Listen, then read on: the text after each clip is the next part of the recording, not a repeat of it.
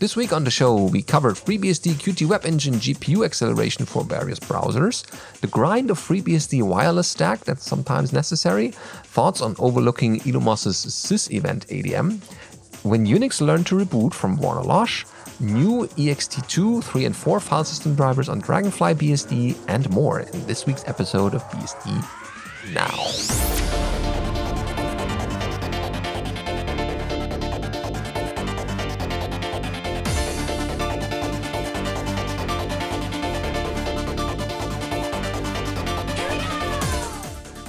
BSD Now, episode 364, FreeBSD Wireless Grind, recorded for the 19th of August 2020.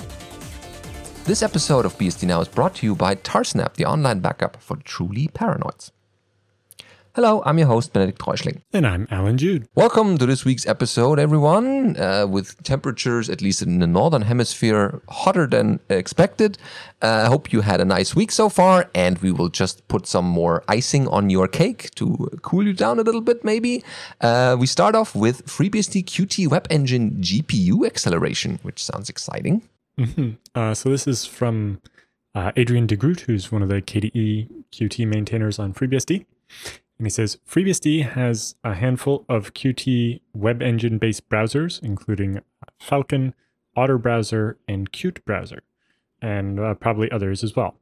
All of them can run into issues on FreeBSD with GPU-accelerated rendering not working correctly. So we're going to look into what some of the workarounds for that might be. He says, I should mention that I personally have not hit this issue. Maybe I don't watch enough videos, or maybe I just happen to have the right hardware that avoids this problem. There are reported cases of Qt Web Engine-based browsers displaying video badly. If I remember correctly, there was a mix-up at one point between RGB and BGR, which is the color palettes. And there's a link here to a bug report specifically mentions videos with the wrong colors. Depending on the browser, you may be able to use command line arguments to affect the hardware acceleration. The Qt documentation on Web Engine debugging mentions the number of command line arguments that can be used to modify Web Engine's internals. Unfortunately, web browsers also parse command line arguments, and that might not help. From a little investigation, it turns out that the browsers handle the documented command line arguments very differently. For example, in Falcon, it will accept the Web Engine related command line flags that are documented. I can't tell if they are actually affecting anything, but if you pass, -- no sandbox, it still gets me debugging messages from sandbox code. Oddly enough, though, if you run falcon -- help, it mentions a help-all command, which doesn't seem to exist. With Qt Browser, it has its own special -- flags parameter that allows you to then pass anything that you put in there on into the Qt internals. I suppose that's because it is Python that's doing the argument processing first, and it's handing it off to Qt. And with Otter Browser, it supposedly has a -- disable -GPU, or had it in the past, but now complains that that's an unknown option. But it does have a help -all that explains more. From this collection of inconsistencies, I think the conclusion should be that the environment is a better place to do any settings that should apply to the Web Engine's internals. The path from command line arguments to Qt internals is too dependent on where and when processing happens and how cleanly the overall command line arguments are passed on. I agree that environment variables are meant for this type of thing, especially when you're trying to communicate basically with a library rather than the application. So the documentation mentions that you can set the environment variable Qt Web Engine _Chromium _flags, and this looks like the best way to consistently affect the behavior of Web Engine inside an application, because the command line processing is different in every application. After all, far fewer applications mess with the environment, their own environment, before instantiating the Q application class. This means that people using FreeBSD experiencing video corruption in the Web Engine-based browsers can add Qt Web Engine Chromium flags equals -- disable -GPU to their .profile, and they might get back to having unaccelerated but working video. I see. Okay. Yeah, as you mentioned, the environment variables are useful for that, and that also explains why we have so many of them. Just type env or set in your terminal and you can see them scroll down. At least on my system, there's plenty of them. But yeah, that should make those browsers fly a little better.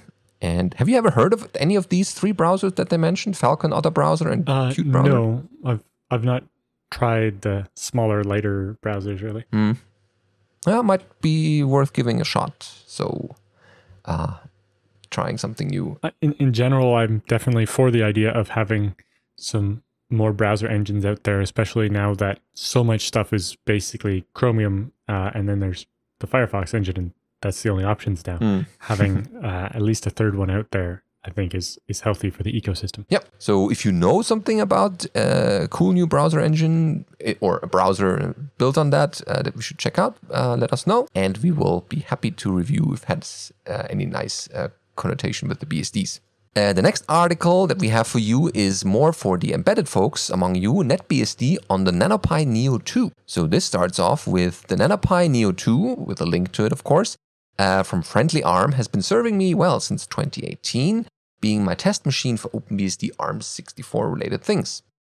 So as NetBSD EV B-ARM finally gained support for AArch64 in NetBSD 9.0, released back in February, I decided to give it a try on this device. The board has only 512 megs of RAM, and this is where NetBSD really shines.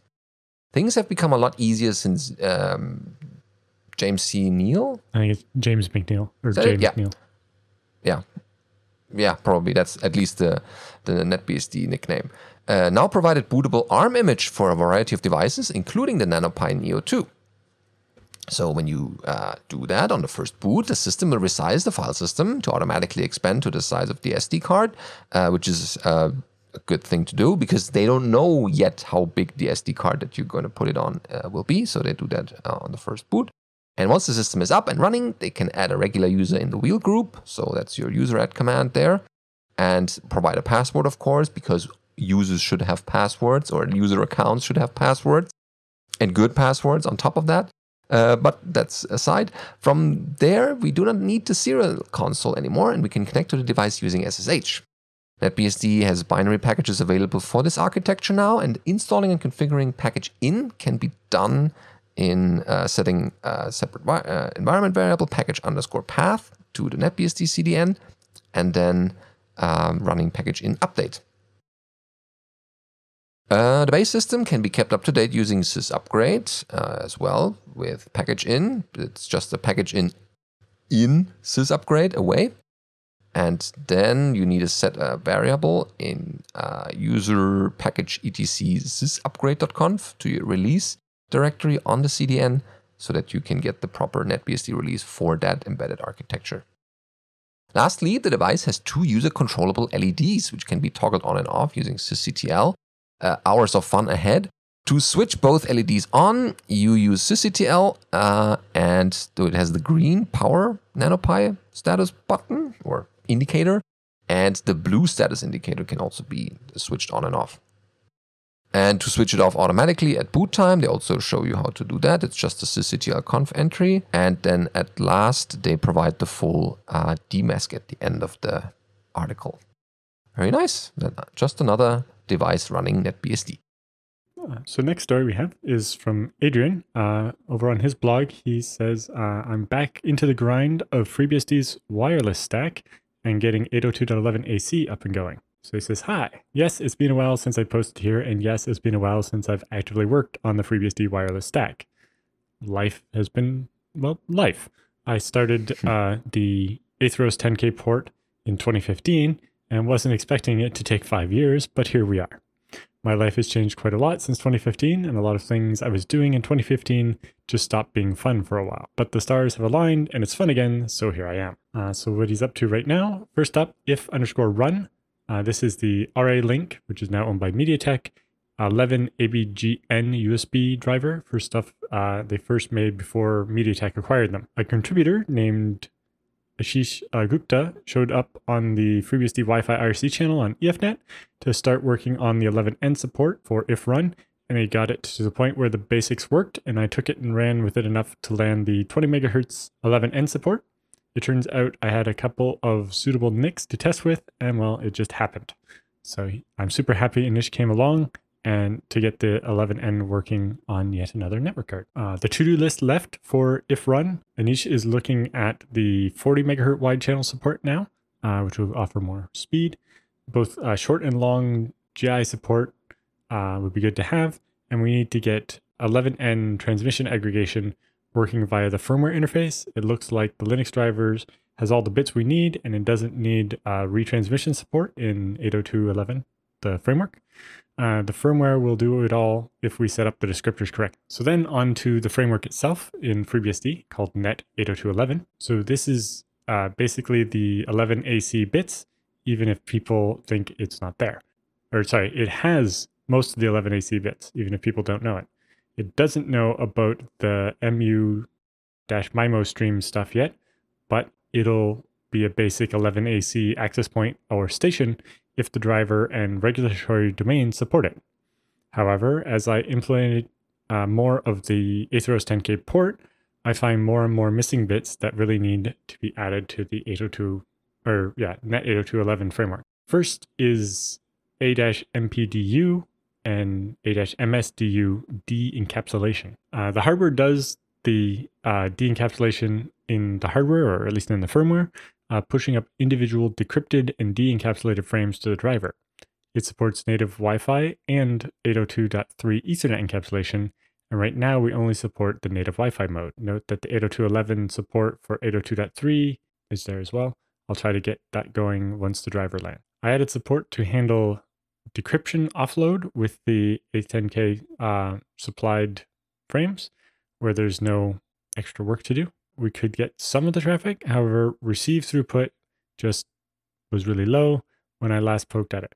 I also looked at the A-MSDU offload support, where we wouldn't drop the frames with the same received sequence number. However, it turns out that my Mac was doing these 11 AC frames, and the Net 802.11 receive reordered was dropping all of these frames with the same received sequence number. So TCP would just see massive packet loss and drop the throughput in a huge way. Implementing this feature requires buffering all of those MSDU frames in an MPDU subframe in the reordering queue rather than tossing them out, and then reordering them as if they were a single frame.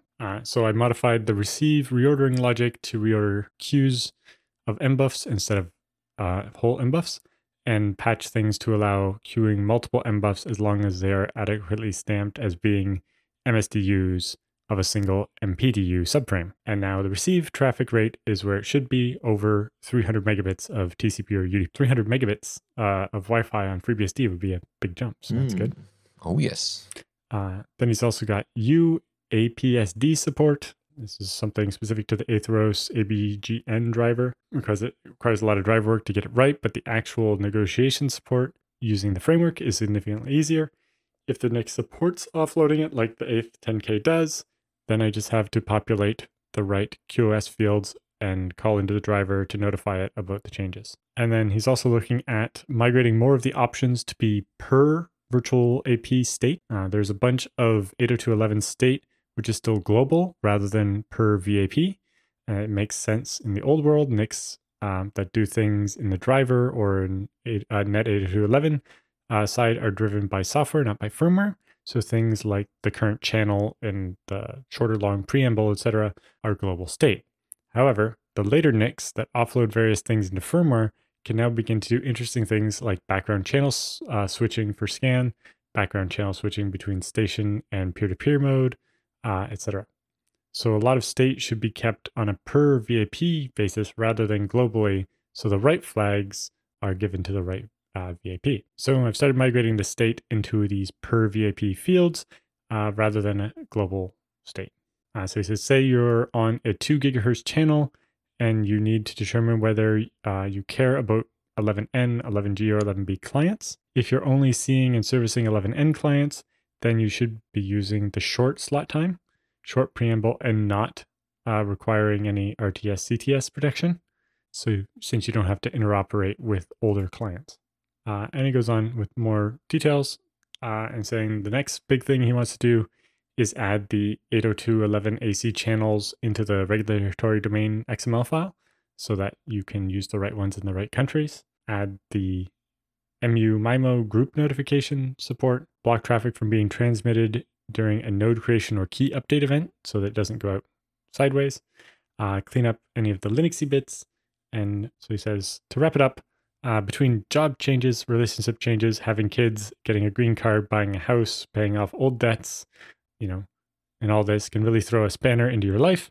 On the plus side, hacking on FreeBSD and Wi-Fi supports are fun again, and I'm actually able to sleep through the night once more. So here goes. If you're interested in helping out, he's also assembled a Wi-Fi to-do list on the FreeBSD wiki for people that are interested in getting involved. Mm-hmm. And he also got a couple of good, encouraging comments down below. And definitely check out the to-do stuff wiki page. Maybe you can help out, maybe testing. And yeah, we hope that Wi-Fi on FreeBSD will improve through this.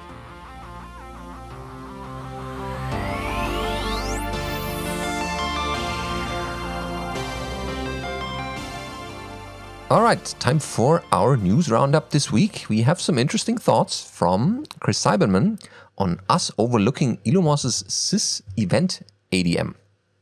Bit of a tongue twister. Yeah, I really wanted to cover this one because, it gets into this idea that, even if you have the greatest features, if you don't expose them in the right way, then users won't know that they're there to take advantage of them.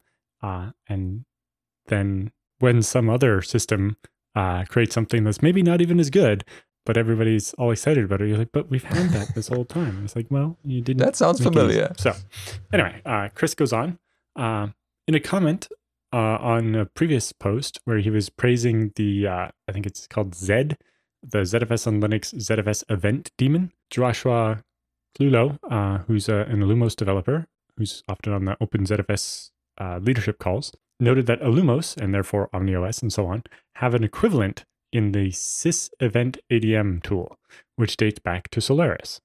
I hadn't previously known about sys event ADM, despite having run Solaris file servers and then OmniOS file servers for the better part of a decade, and that gives me some tangled feeling. I definitely wish I had known about sys event ADM while we were still using OmniOS, or even when we were using Solaris before that, because it would probably have simplified our life.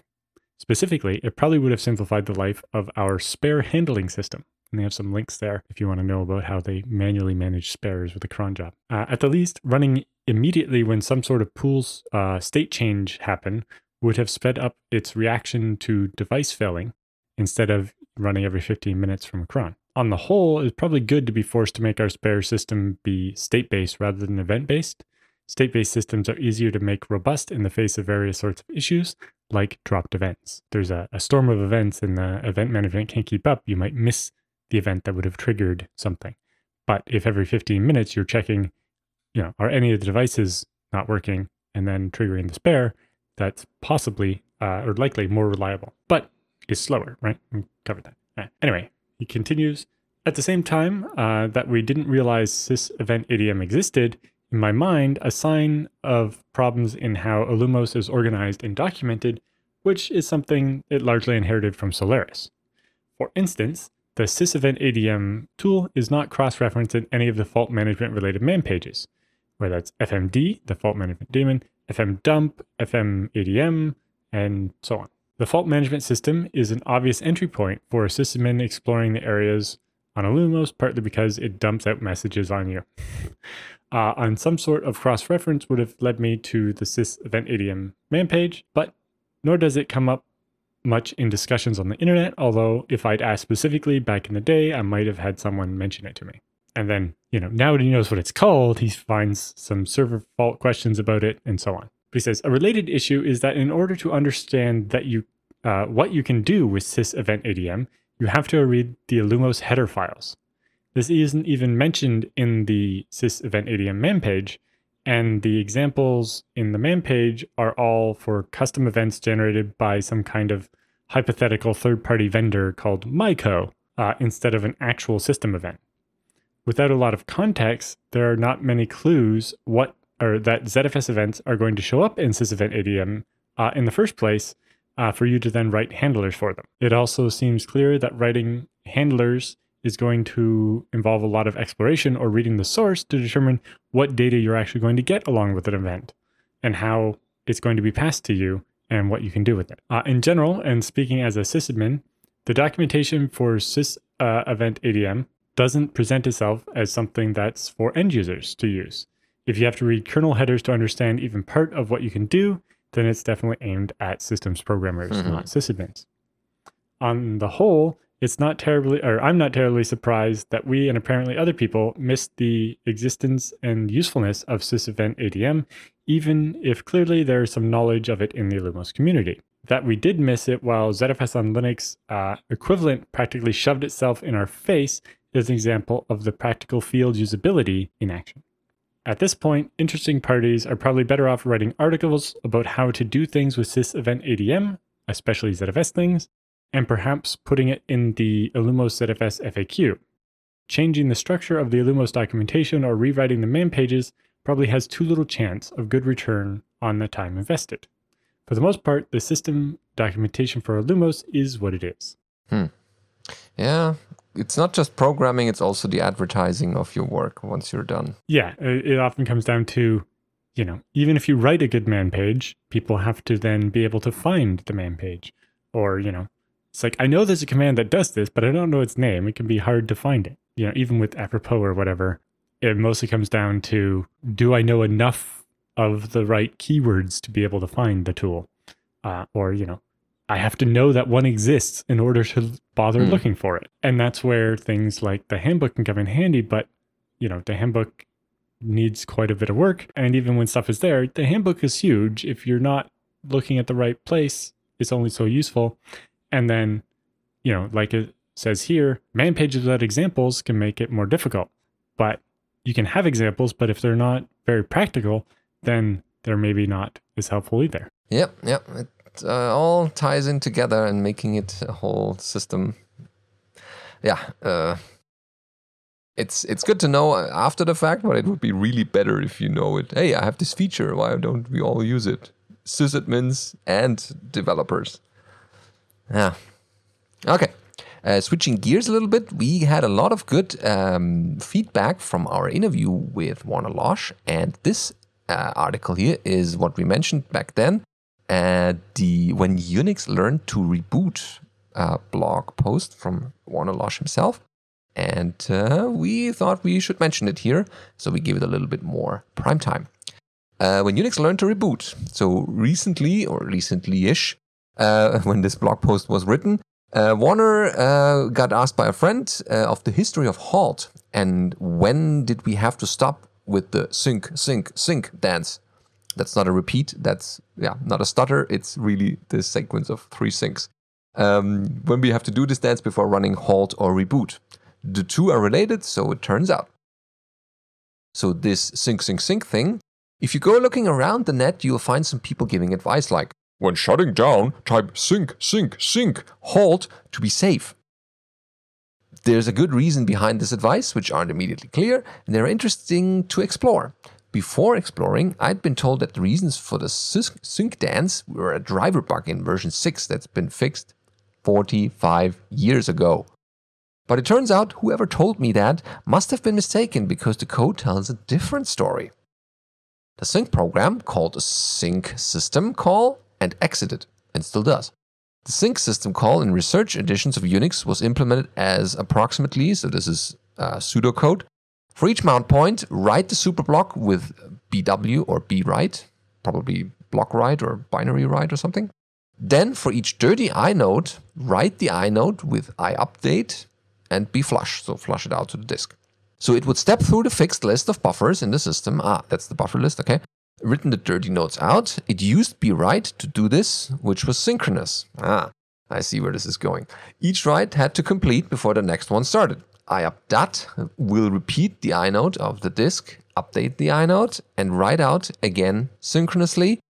bflush writes everything with bwrite, but marks the buffers as b_async, which means that in case it won't wait. And nothing else waits either. So recommending for typing sync 3 times, 1 line at a time, was to give time for the buffers to drain. The subsequent syncs would schedule no new I/O on a quiet system. So eventually the whole I/Os will go to disk. Typing all 3 on 1 line with semicolons didn't give this time. So if you took that recommendation, it's actually quite smart. Type 1 line at a time, waiting for the prompt each time, would schedule a lot of I/O on the first time. then give the operator a harmless task to do for a few seconds that would allow the I/O to complete before they did anything. The kernel avoided all kinds of nasty deadlocks that later systems would face when they implemented waiting for the I/O to complete. So, the little edit here or update. One bit of lore that was passed to me was the first sync returned right away, but the second one blocked. I found no evidence of that in BSD or System 5 based systems, although there is an increasing amount of protection against multiple threads being in the sync code as concurrency in Unix increased. So, question comes, why not do this in reboot? None of the versions of Research Unix had a system call to reboot. To restart things, one killed init with sick-hup, sick-hang-up, which would in turn kill everything else and fork a new shell in single user. There was no other way to restart the system, and bad things happened if init actually died. But there was no clean reboot option, nor any way to stop the kernel cleanly, apart from the power switch. Yeah. So then there's a bit of code spelunking here. And of course, then you enter the ForBSD because that's our working area and warn us of even more. So the first reference to reboot can be found in 4.0 BSD in sysend.c. And there is a little bit of binary code. Is that? No, that's not binary. That's, assembly. But it doesn't look like it. Yeah, it's regular C code, where reboot landed in the slot allocated. So there's a new command in etc that calls it to the syscall number, not the normal wrapper. So 55 is your reboot number, apparently. It wasn't in 2.8 BSD, but is also present in a similar form in 2.9 BSD and later. With FreeBSD still had the placeholder pointing at no sys. Since the 2BSD evolution tracked 4BSD, he doesn't call it out further. So then there's a bit of parts about AT&T Unix, where meanwhile, on the AT&T side of things, System 3 didn't have anything. That's from 1980. And so System VR2, 1984, defined a new UADM system call, which acted like an indirect system call. And one of these, A_reboot, is called from FSCK, but the kernel doesn't implement it. So that's really the history and goes into details. There's a bit of parts about commercial Unixes, and the part about Linux goes, Linux's sync call is synchronous. You get the same guarantees, of course, as you do from fsync. This behavior was introduced in 1.3.20, released in 1995. Prior to that, the same sync dance advice was useful, since early versions of Linux were more aggressively asynchronous in their handling of disk writes than other contemporary systems. While this helped it compete in benchmarks, it caused data integrity problems when Linux machines started to be put into production, which was one of the reasons motivating the change. Modern Linux systems flush out all the dirty buffers as part of the shutdown sequence and wait for the flush to complete before proceeding to reboot, turning the system off or halting.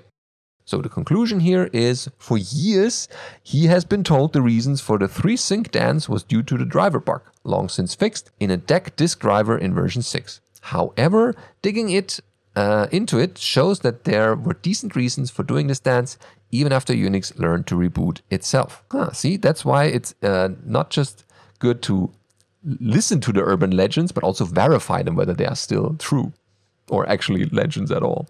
Okay, moving on to other file systems or file system related questions. Dragonfly BSD lands a new external X3, 2, and 4 file system driver. Yeah, so while Dragonfly BSD has its own file system, like the original Hammer and Hammer 2 file systems, for those needing to access data that's already written from typical Linux file systems like ext2, 3, and 4, there's a brand new ext2fs driver implemented on Dragonfly. Dragonfly has long offered an ext2 file system driver that could also handle ext3 and 4, while hitting their Git tree this week is a new version. The new version, which is ultimately replaced the existing version, is based on a port from FreeBSD. As such, this driver is BSD licensed rather than GPL licensed.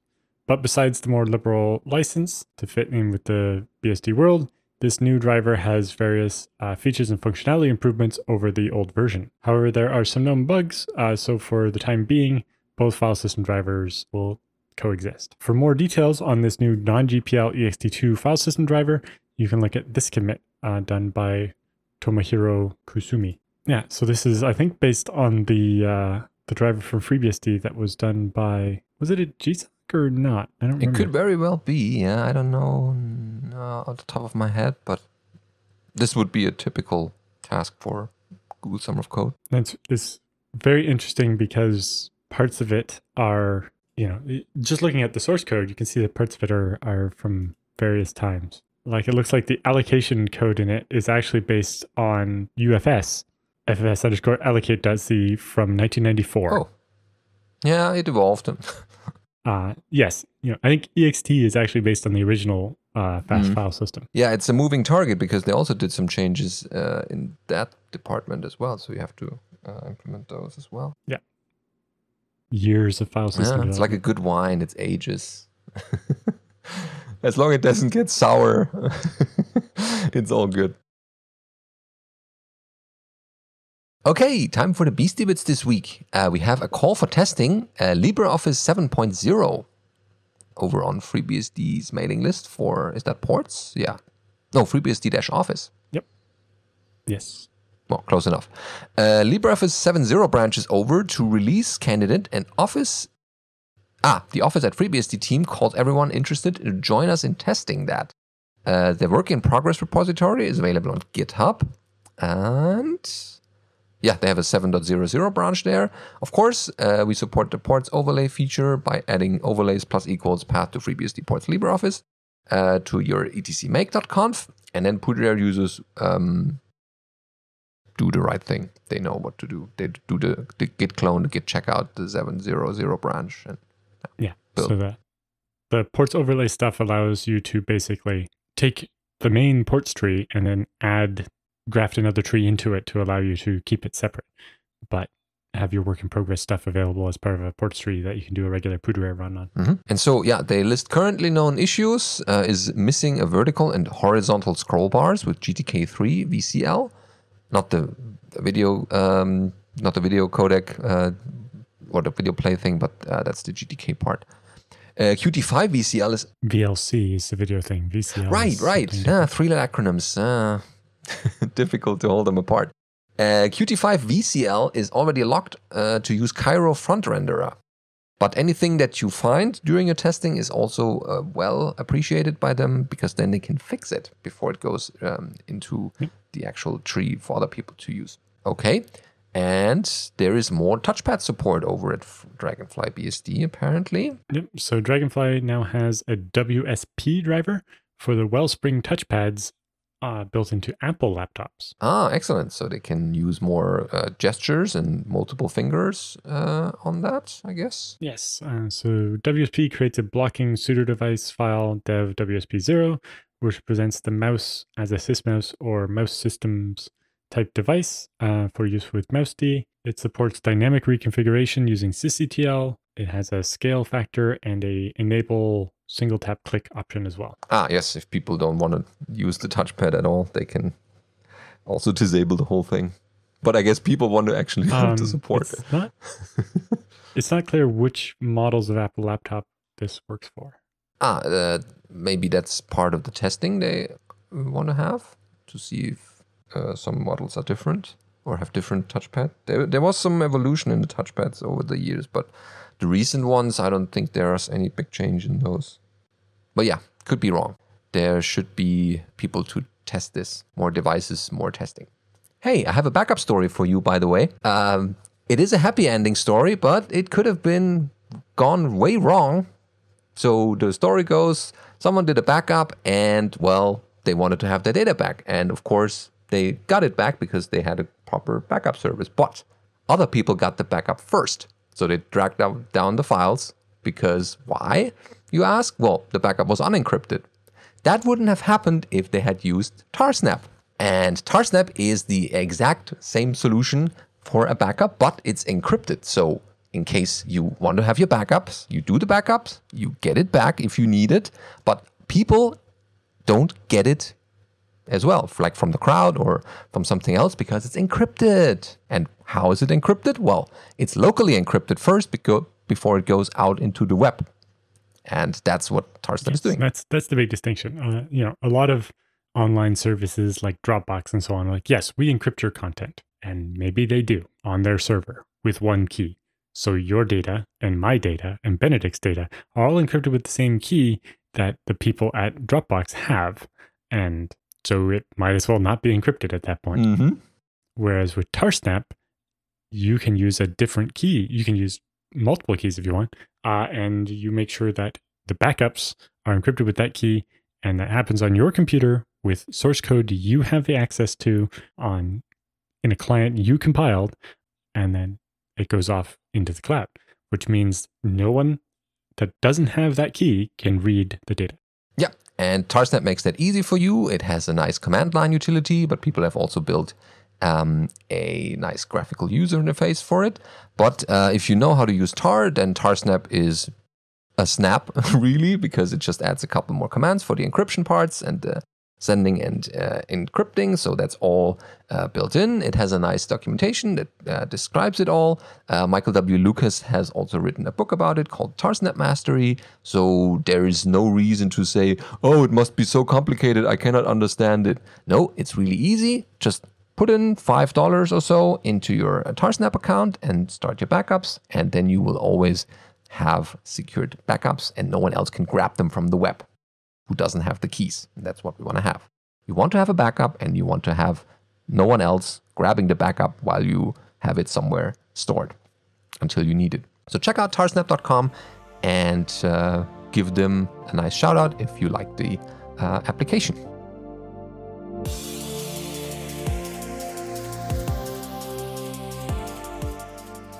So we get emails, of course, which is nice because that's the feedback and questions segment here. We like to get more feedback, praise, questions, everything that you have should go to feedback@bsdnow.tv. The first one that we have this week is Casey with an OpenBSD firewall question. Short and simple, but nevertheless important. Casey asks, have you guys seen this? There's a PFFW. On GitHub. Does anyone know if it is good or not? Seems very interesting to me. It does look interesting. So PFFW is basically an OpenBSD PF-based firewall with a web interface. So PFFW provides a web user interface for monitoring and configuring the firewall. And then separately, they also have A4 PFFW and W4 PFFW, providing an Android and a Windows app for monitoring the firewall once it's running as well. So it's basically a modified installer for OpenBSD 6.7 that sets it up as a firewall appliance. Apparently it's based on ComixWall, COMIX wall. But yeah, it's a web interface and provides you the ability to edit and configure your PF rules on a website and be able to monitor the stats and so on the firewall from your phone or Windows computer. Oh. They also have instructions on how to build the image. So if you don't want to use their downloaded image or want to use a different version of OpenBSD, you can basically use the OpenBSD release process, but just adding in the OpenBSD PFFW files into the list of patches that should be built. Yeah, never heard about this. This could have been easily part of our quick BSD bits section. Yeah, all cool.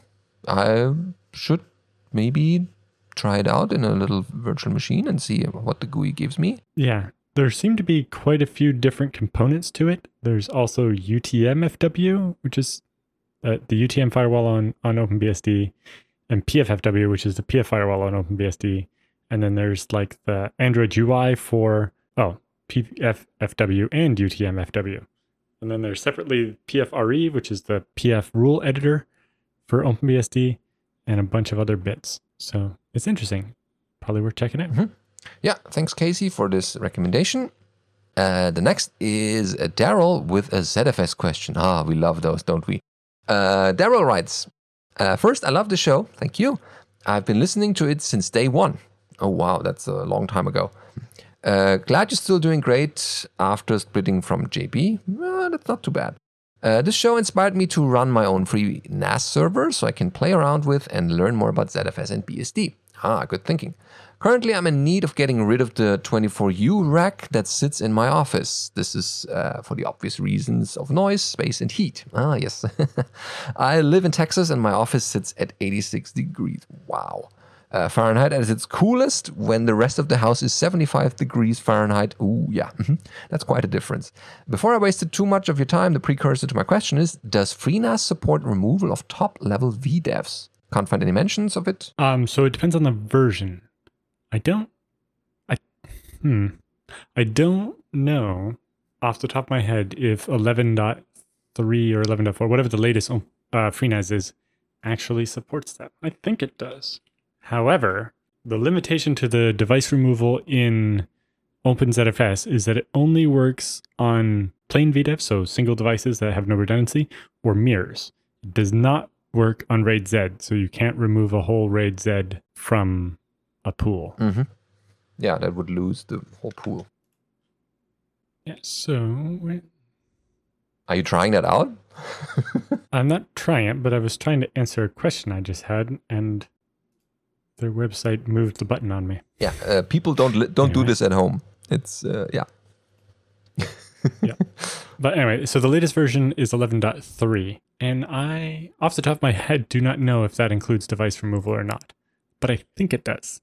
So if you have mirrors, you can shrink the size of your pool if you really need to. Okay.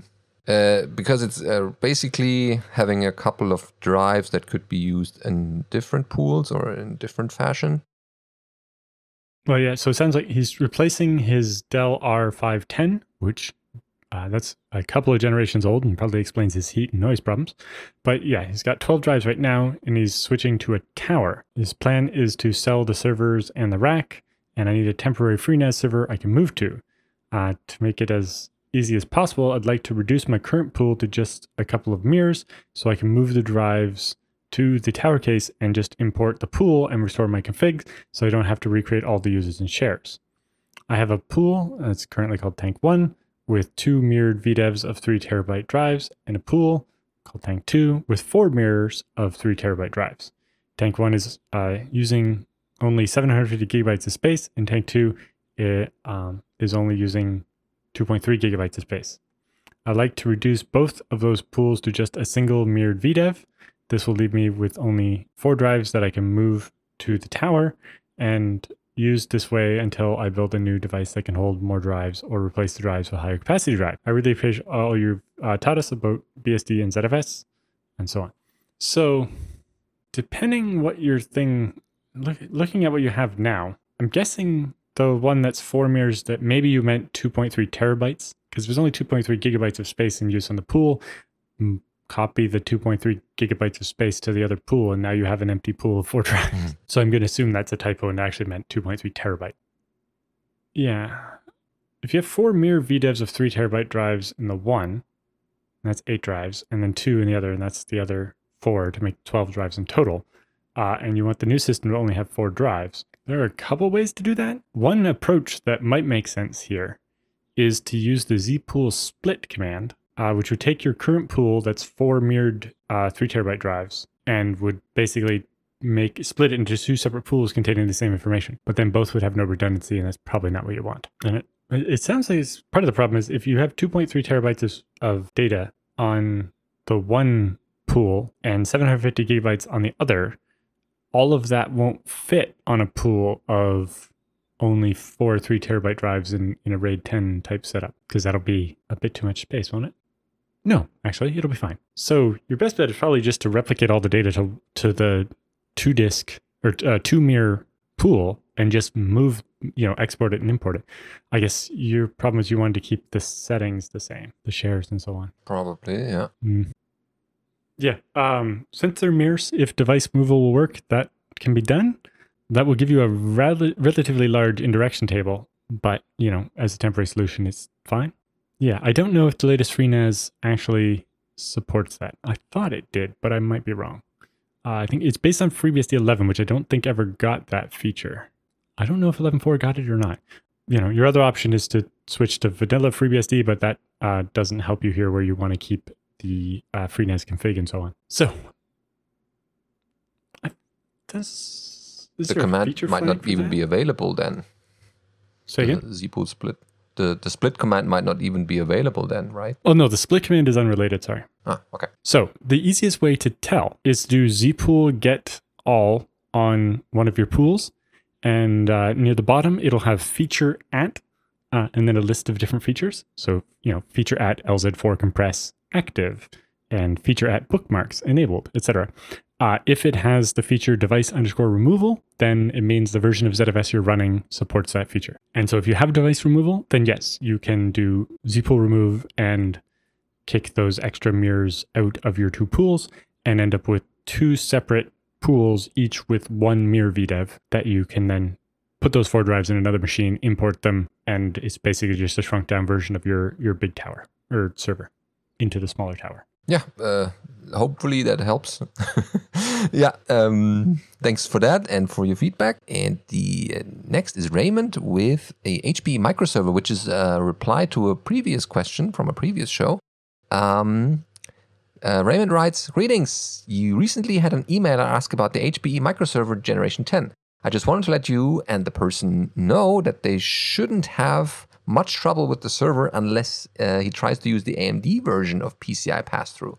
I needed this in my situation when I turned it on via the virtualization option in the BIOS. The onboard controller for the hard drives required a driver, which only runs in Windows, or you would have to have RAID set up on the controller. I got around this by adding my own LSI controller in IT mode. Other than that, I would encourage the Generation 10 with the X3421 processor, and it's the only one with 4 cores. Thanks for the podcast." Thanks for the tip. Yeah, see, we're connecting people. If we don't know the answer, then there's a big chance someone from our growing number of listeners will be the one who knows about this. Yep. And so that's why we have this part in the show. Speaking of the show, we pretty much are done for the day. And hopefully you like this. Send us again feedback to feedback@bsdnow.tv, and then we'll have further nice content in future episodes.